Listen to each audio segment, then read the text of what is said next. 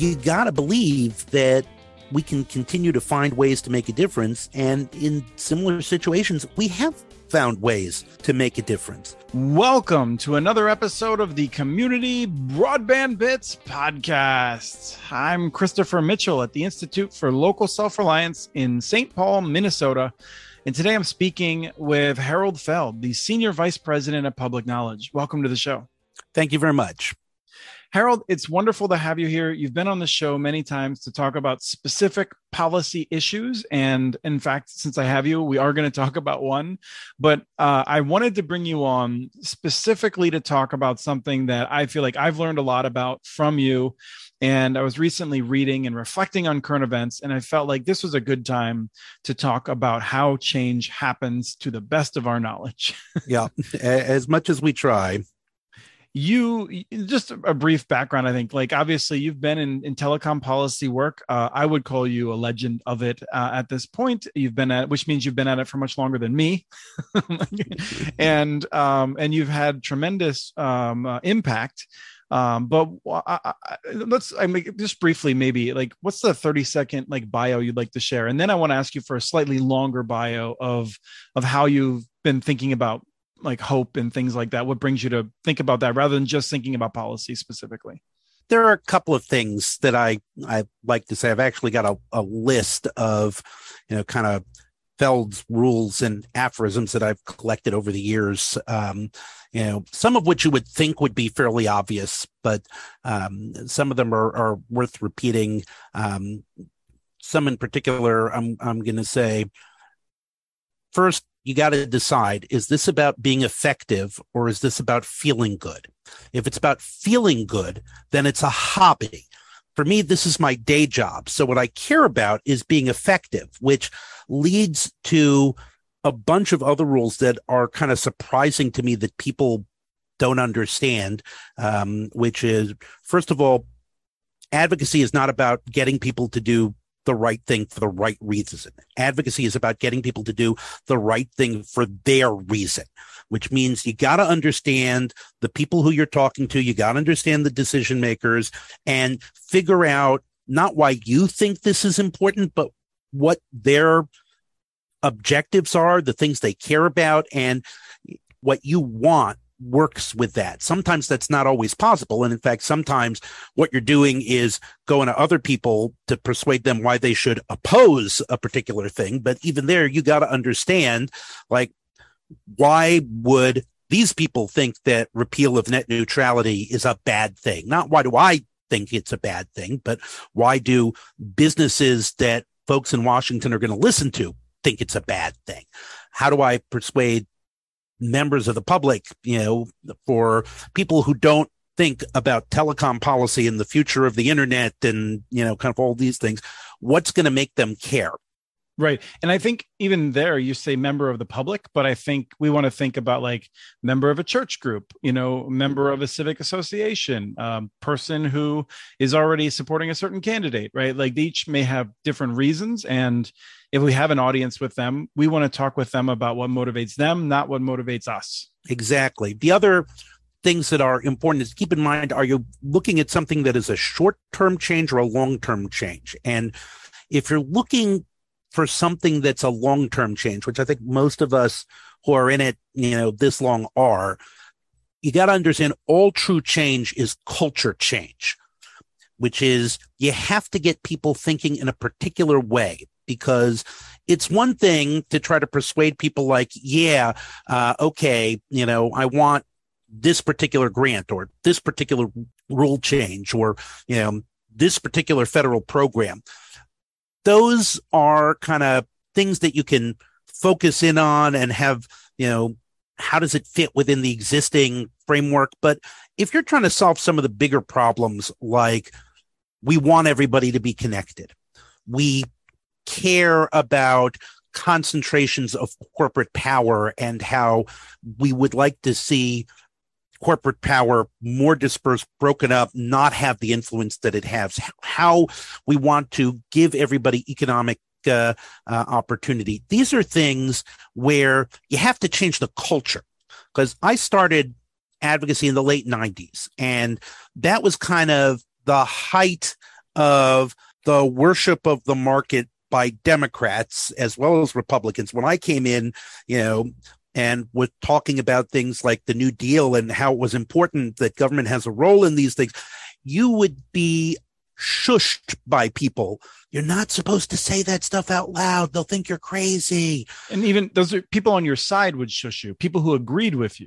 The people who agreed with you would shush you. The people who didn't agree with you would laugh at you.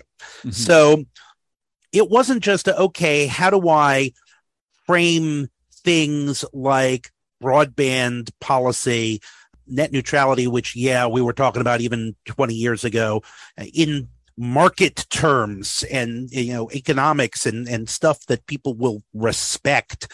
But also, how do I change the culture so that people actually think along the lines of, there is a thing called the public interest, and government has a role in making these decisions and in shaping these market forces, not simply letting market forces do whatever they want. And that's a long-term project, and that takes a lot of investment and a long time before you see any payoff. And of course, it's never going to be just you. Part of the process is discovering the other people who feel the same way and who also want to change the culture so that you can be like, we're going to team up. We're going to, work together. We're going to not be kind of hiding in our rooms and being ashamed to say this stuff. We're going to get it to where people agree. Never mind that people view this as something acceptable, but agree. And that means invest in a lot of time and, frankly, getting a lot of heartbreak. I tell people all the time, the problem with working on something that you care passionately about and you feel is vitally important is it will break your heart consistently and repeatedly, but it's worth it. And it also requires this belief that, I am actually going to go out there and be able to change the world. And it's going to be scary and it's going to hurt. And right. And that gets back to, this isn't a hobby. This is for real.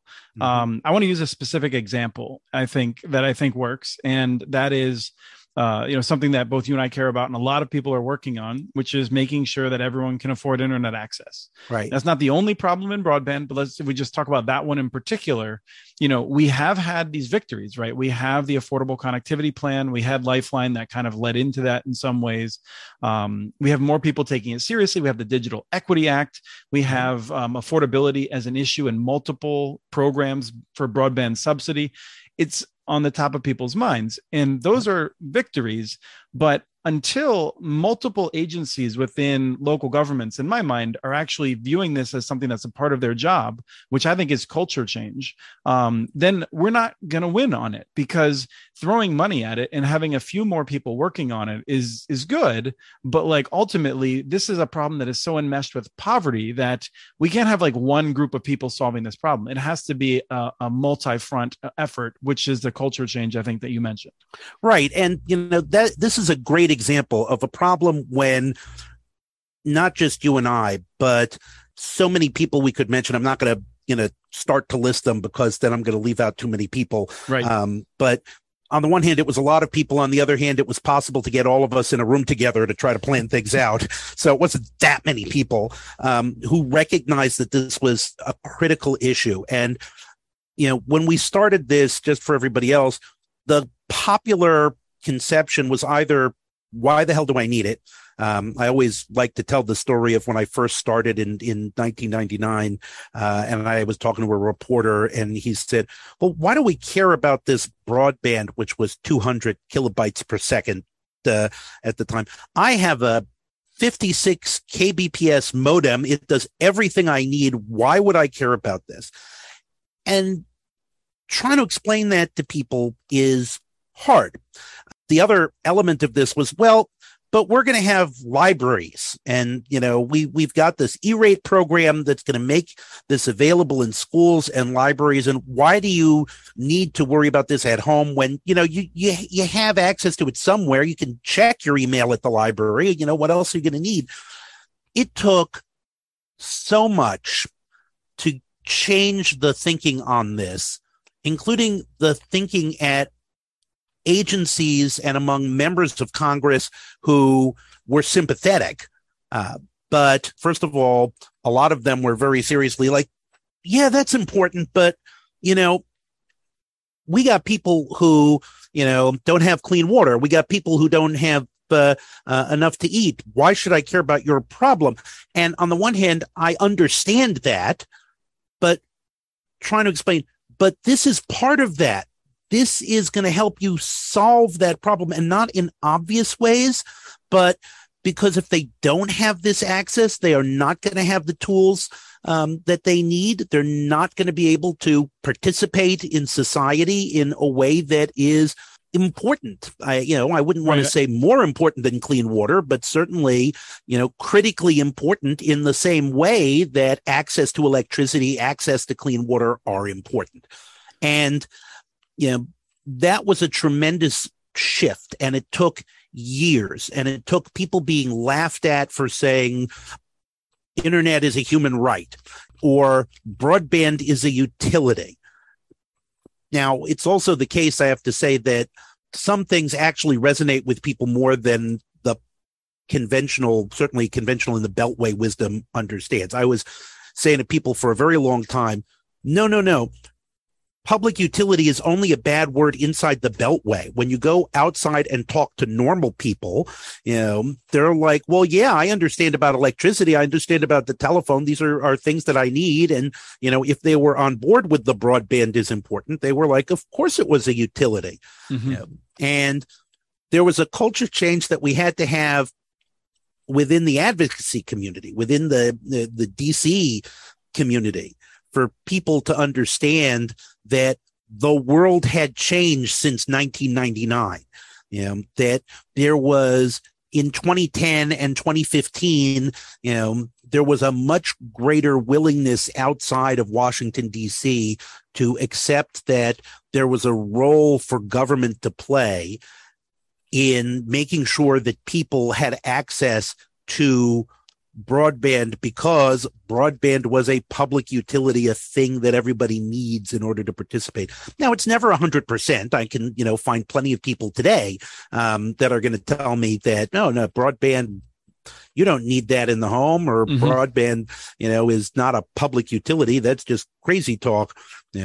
But we have had a culture change, as evidenced by the fact that you have Congress spending $45 billion to invest in building this out, and that people who run for the State House or for Congress campaign on bringing broadband to these unserved and underserved areas and making it affordable for people who couldn't afford it.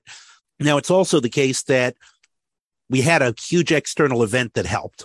Yes. COVID came along. Right. I mean, I think you remember as well. From 2015 on, I regularly heard people saying, we used to think it was a nicety, and now it's definitely a utility and it's essential. And then during the pandemic, they said, well, now it's definitely the case. And I think, right.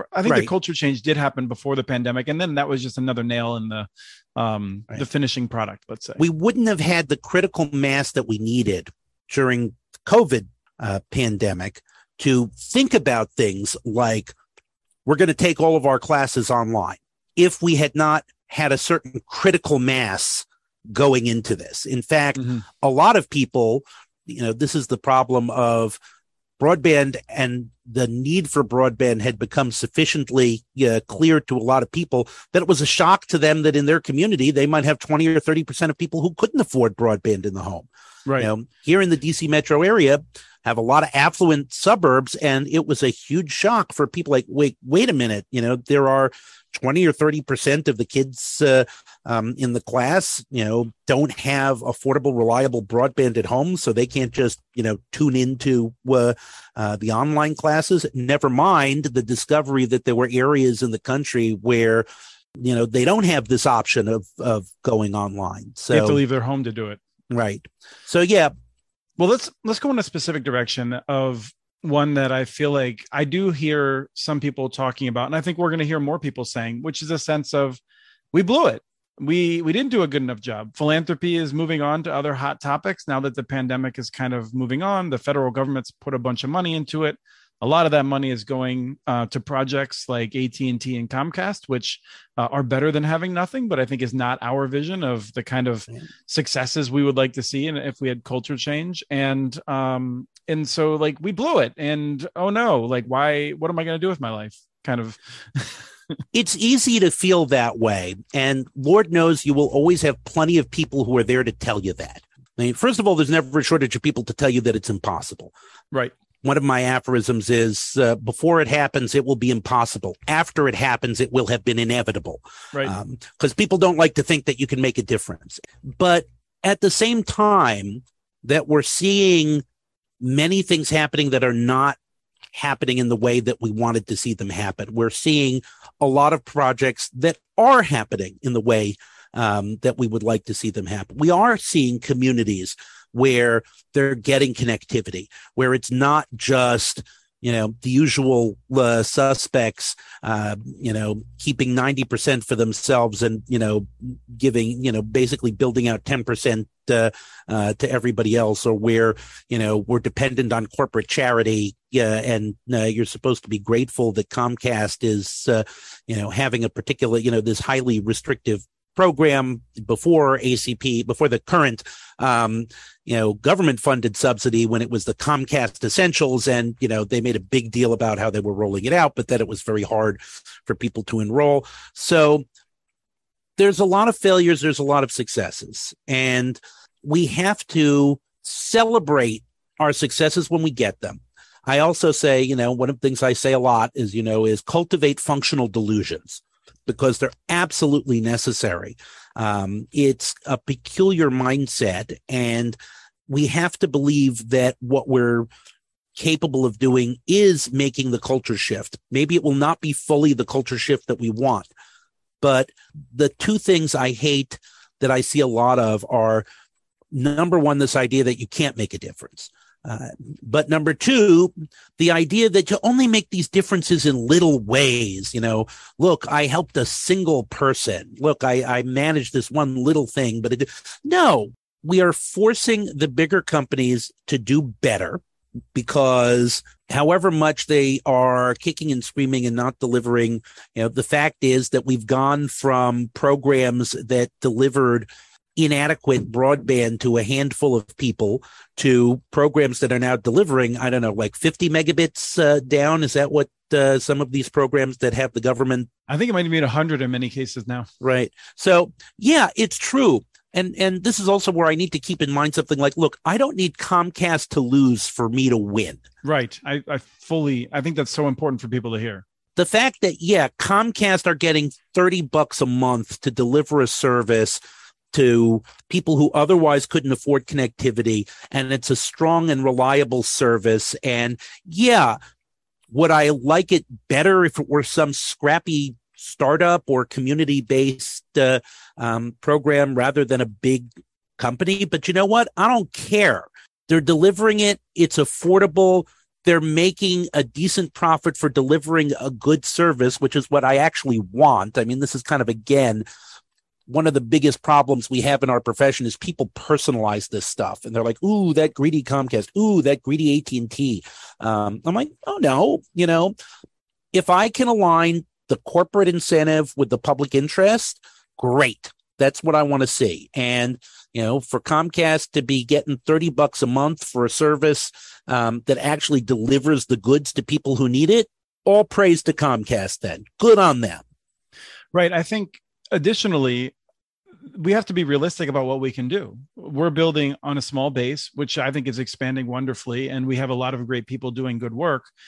Comcast can connect 1 million people next year with Internet Essentials. Municipal networks cannot spring up and be built. If instead of Biden in the Rose Garden celebrating the biggest ISPs for their commitments for supporting the ACP program with faster programs, if instead he had said, you know what, we're just gonna give like way more money than anyone expected to municipal networks. Well, as of right now, not a single person would be connected because it takes a while to spin those up. And so this isn't the end of time. Comcast and the big companies can do a lot in the short term, and we need them right now while we try to build up alternatives that we think will be better over the next 5, 10, 50, 100 years. Yeah, I mean, there is a lot to this, which is another one of the things is I have to entertain the possibility that I am wrong. I think municipal networks are a great idea. I do have to entertain the possibility that maybe they're not the solution for everybody. Right. I think agree. co-ops are a great idea. I have to entertain the possibility that they're not necessarily the solution for everybody.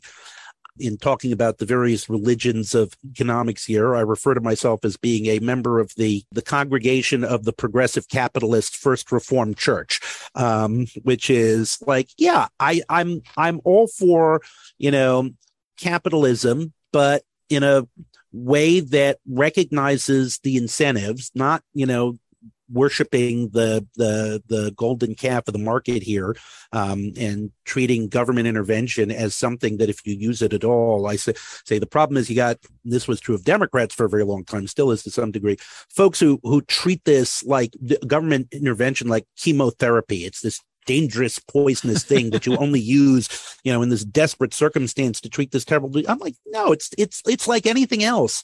The good thing about profit maximizing firms in capitalist markets is how they're going to behave. They want to maximize profit.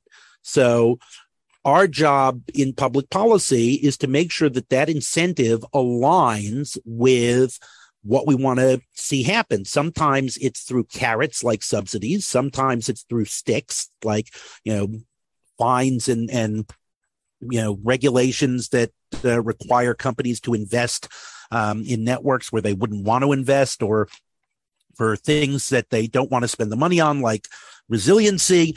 But they're all tools. It's all about getting to the goal, not about punishing, companies or, avoiding government intervention where either one of those is necessary. And one of the things that you were just talking about was uncertainty. And I feel like I harp on that with my staff frequently. And I feel like this is where there's a quote that I love, which is when all hope is lost, there's nothing left to worry about, which is indeed dark. But nonetheless, like uncertainty is where I live, of not really knowing, I don't know exactly what work will do that will make the difference, but I've seen that we've done it in the past, and I have a sense of what will help in the future. And I'd sent you some quotes as we were preparing from this. I wanted to encourage people. I feel like people who this conversation is resonating with would probably enjoy reading Rebecca Solnit, particularly Hope in a Dark Place. But her book, Paradise Built in Hell, which was one that Cory Doctorow put on my radar, I highly recommend as well. And then one other one is just, you were just mentioning that your religion of the First Church of the Reformed, of Capitalism Reformed. Progressive Capitalism Reformed, yes. Yes. Mariana Mazzucato is my favorite preacher of that church. I think I would put her into that camp, who talks a lot about how to marry government and market incentives in ways that will be much more beneficial than we've done currently.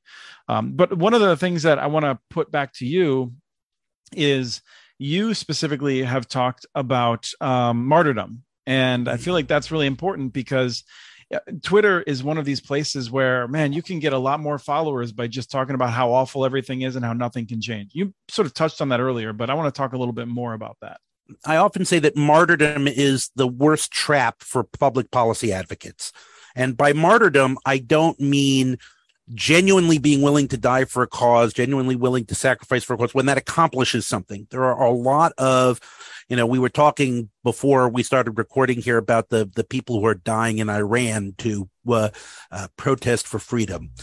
That's inspirational martyrdom. That's what I'm talking about is when people come to see failure as inevitable, but instead of becoming like disengaged cynics, they become committed to fighting battles that they're going to lose for no good reason. And after a while, that becomes addictive. You expect to lose, but you are fighting. And, the fact that you lose actually helps to confirm that all of the other losses were not your fault and you didn't have anything to learn from them. Losses are going to happen. But you got to believe that you can get up and win and that you can learn from those losses and that, you can decide sometimes I can't fight this battle it doesn't advance the cause. It's always, for me, I think back to Thurgood Marshall, who was, before he was a Supreme Court justice, developed the NAACP's strategy for abolishing separate but equal, keeping in mind that when he did this in 1945 after World War II, getting out there and saying, we're going to get rid of separate but equal was a crazy thing to say. And a dangerous thing to say, not just for him personally, but also anyone who's listening to him. Right. I mean, you're taking other people's lives into your hands and encouraging them to do things that could end their lives or permanently, injure them. And he mapped out a legal strategy that did not start by directly challenging separate but equal, which was settled law. It started out by challenging schools and others who were clearly not equal and saying, you're required under the law to invest in this school, to pay to have these, African Americans who want to be doctors go to a medical school because you're not providing a Negro medical school, in your state. All of these things that pushed the boundaries forward till finally, not only had he forced millions of people to see that separate was inherently unequal, but he had established a record where even those who were trying to defend the system were saying, well, but we can't possibly provide these, schools for Black children that will be the same as the schools for white children. That will be so expensive. And that was where, we don't look at it, but it was a multi-day argument in front of the Supreme Court. And, and it was a 5-4 decision. But the fact was, they worked it in the face of all opposition, in the face of threats, and they worked it within the system when everybody was going to tell them that it was impossible to work it through the system. And I sometimes imagine the choices that he and his team had to make over which cases they were going to take and which ones they weren't going to take, knowing that the ones that they didn't take were condemning those people to an unjust and unequal system, but recognizing that if they took the wrong cases, they were condemning everybody. And that's where I think it's worth reminding what we were just talking about, the martyrdom. It would have been easy to say, this system sucks, it's unfair, and we're never going to win. And, right. As opposed to taking on that weight of determining which people were going to suffer longer, depending on which cases you're taking on. It's exactly. It would have been easy to bring the cases that weren't going to win at the time because those were the people who were suffering, and, knowing you were going to lose, but deciding like, I want to fight for these people. I want to be fighting, like with my fists and, challenging the injustice, but not in a way that's actually going to win and that will confirm the cruelty and injustice of the world. And, instead of saying, I'm going to make a lot of hard choices, I'm going to make a lot of calls, and with the added burden of, and you don't know how it's going to turn out. It could have turned out differently. As I said, it was a 5-4 decision at this. We forget now, again, before it happens, it'll be impossible. After it happens, it'll be inevitable. We get this story, to the extent that they study it at all in school. Rosa Parks, didn't give up her seat, and then Martin Luther King happened, and suddenly we're in a post-racial society. And ain't it great? And it's like, oh no. And it's not as if winning Brown versus Board of Education suddenly solved all the problems. I mean, that's the other thing too, is there'll be a lot of people out there say, oh yeah, so great. So they won that. That was great for a day. The next day, schools were still, we have, problems in our school systems with, schools that are essentially desegregated, segregated to this day. And yeah, it's true, but it was so much worse. Right. And I think as we draw this to a close, just because of time, I mean, This is something you and I are both very interested in discussing. I recently learned something I did not know, which was after the legal victories with the lunch counter desegregation, the demonstrators, and I think this was SNCC, would call the restaurant the next day and say, we're planning on coming in tomorrow. You are legally required now to serve us.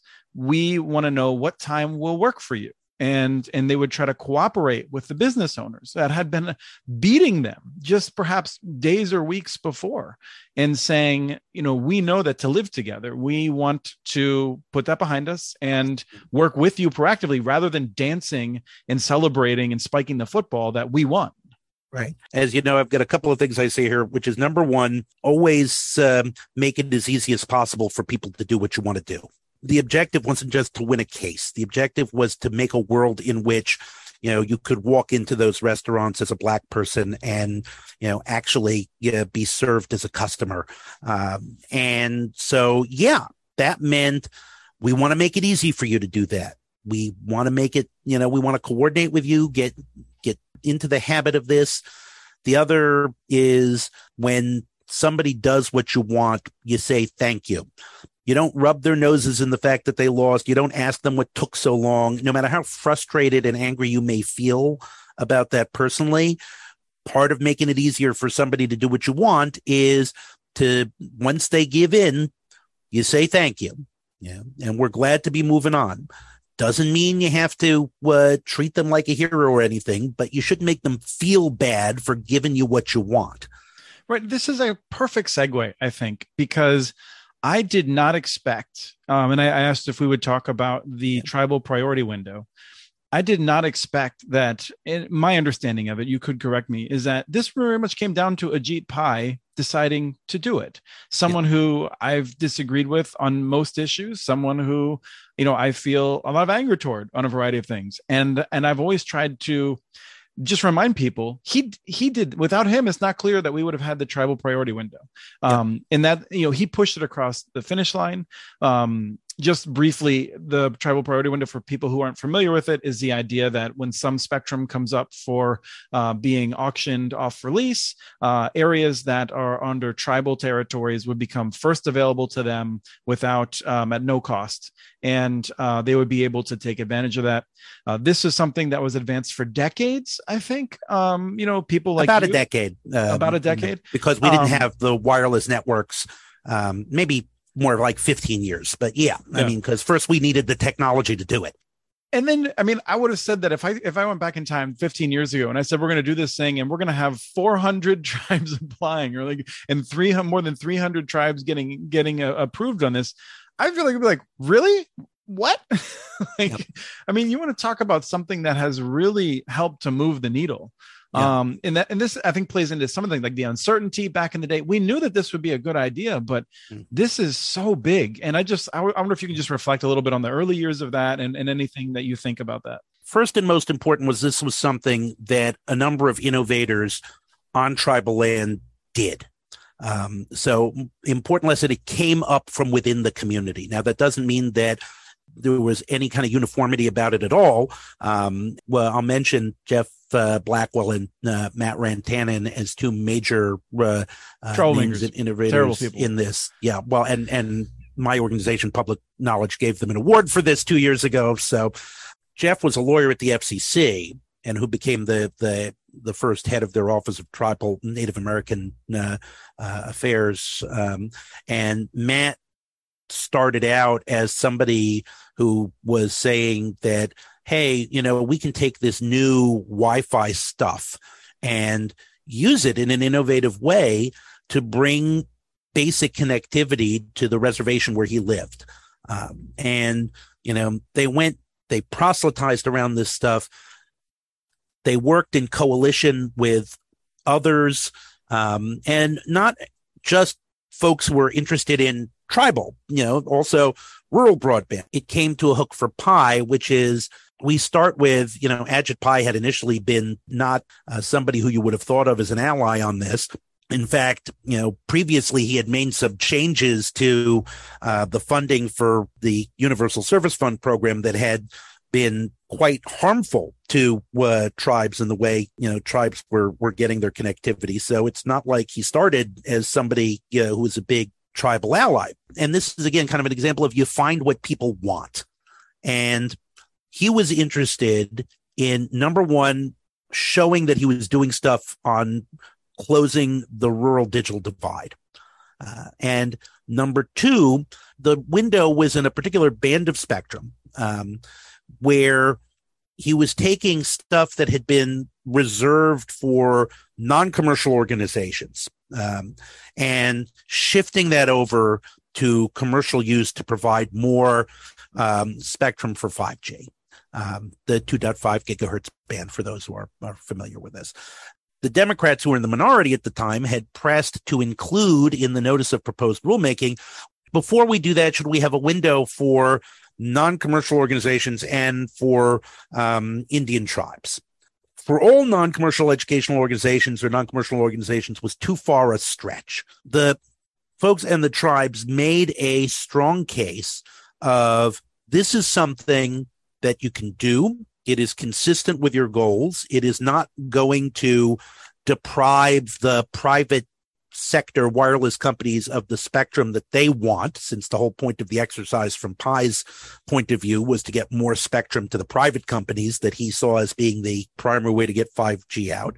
And he became persuaded that this would be something that was feasible, that fit within his goals.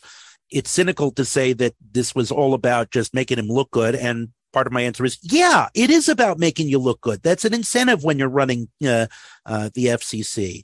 And the fact that you had not only Democrats, but Republican senators from rural states with large Native American populations, folks from Alaska, a number of other states who were saying, yeah, you ought to do this. And he was like, okay, let's do this. Let's see if it works.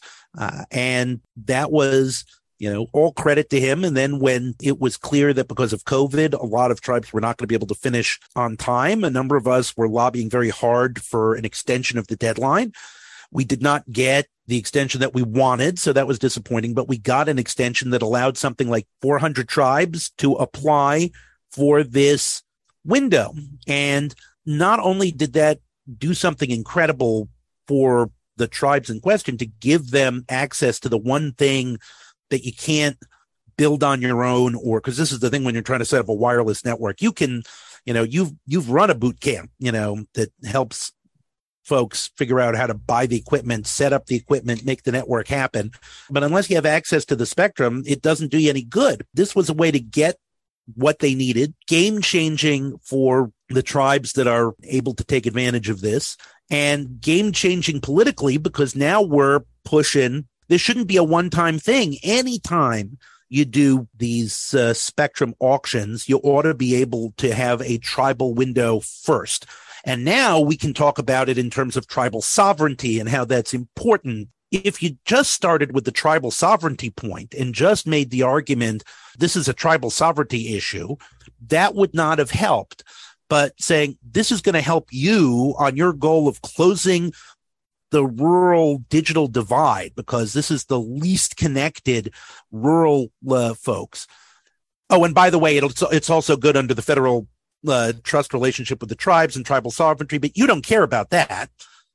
That's what got us in the door. And now we have a much more vibrant conversation. We have, a letter from the Senate to the FCC talking about how they ought to do this, and establish this as policy. We have folks looking at this and, looking at additional things that would enable, tribes to self-provision and recognize greater tribal sovereignty over communication.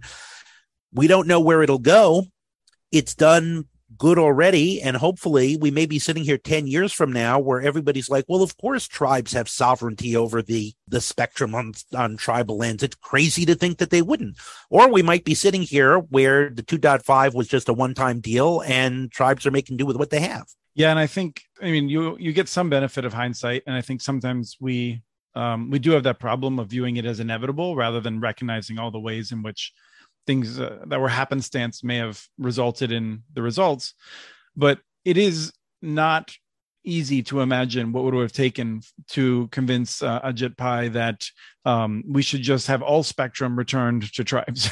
Right, exactly. I mean, that if we come in saying tribal sovereignty, the FCC ought to have a declaration. I mean, we couldn't get Democrats to do that. It's right, because it's there's areas where I sympathize, and this is putting yourself in their shoes, is that, they don't know what's going to happen. We don't know what's going to happen. We thought we would have a sense of what would happen. And I think we're still learning and calibrating on that. But I think, even though I want to go to a world where there's a lot more municipal networks, and I would agree that not everyone should do that, I would not say that tomorrow every city should start building one, right? Like making a big risky investment. Like there's something to be said for toeing the water in a number of cases, not always, but a lot of the time. Yeah. I mean, we tried this in 2004 with the Muni wireless networks, and we had a lot of hopes for that technology, and that technology was not ready. Mesh networks, which are an important technology, and they've been developing and we have them, but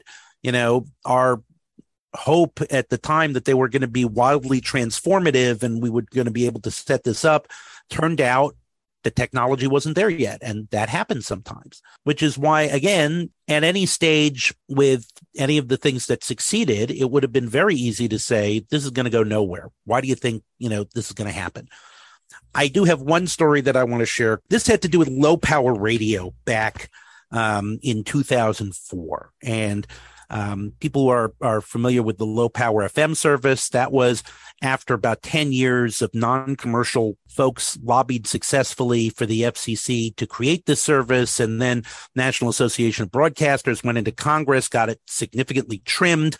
And there had been in 2003 what they called the Great Translator Invasion, which was applications for translator services that had threatened to wipe out and take up all of the space that could be used for low power FM. And there hadn't been a second low power FM window. We'd had the first one in 2000.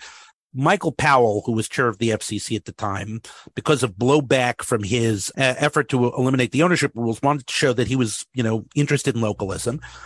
So low power FM, he had a rulemaking that he was circulating for approval that would address the translator issue and set up a number of improvements that the LPFM folks wanted and would get us on track to schedule another window.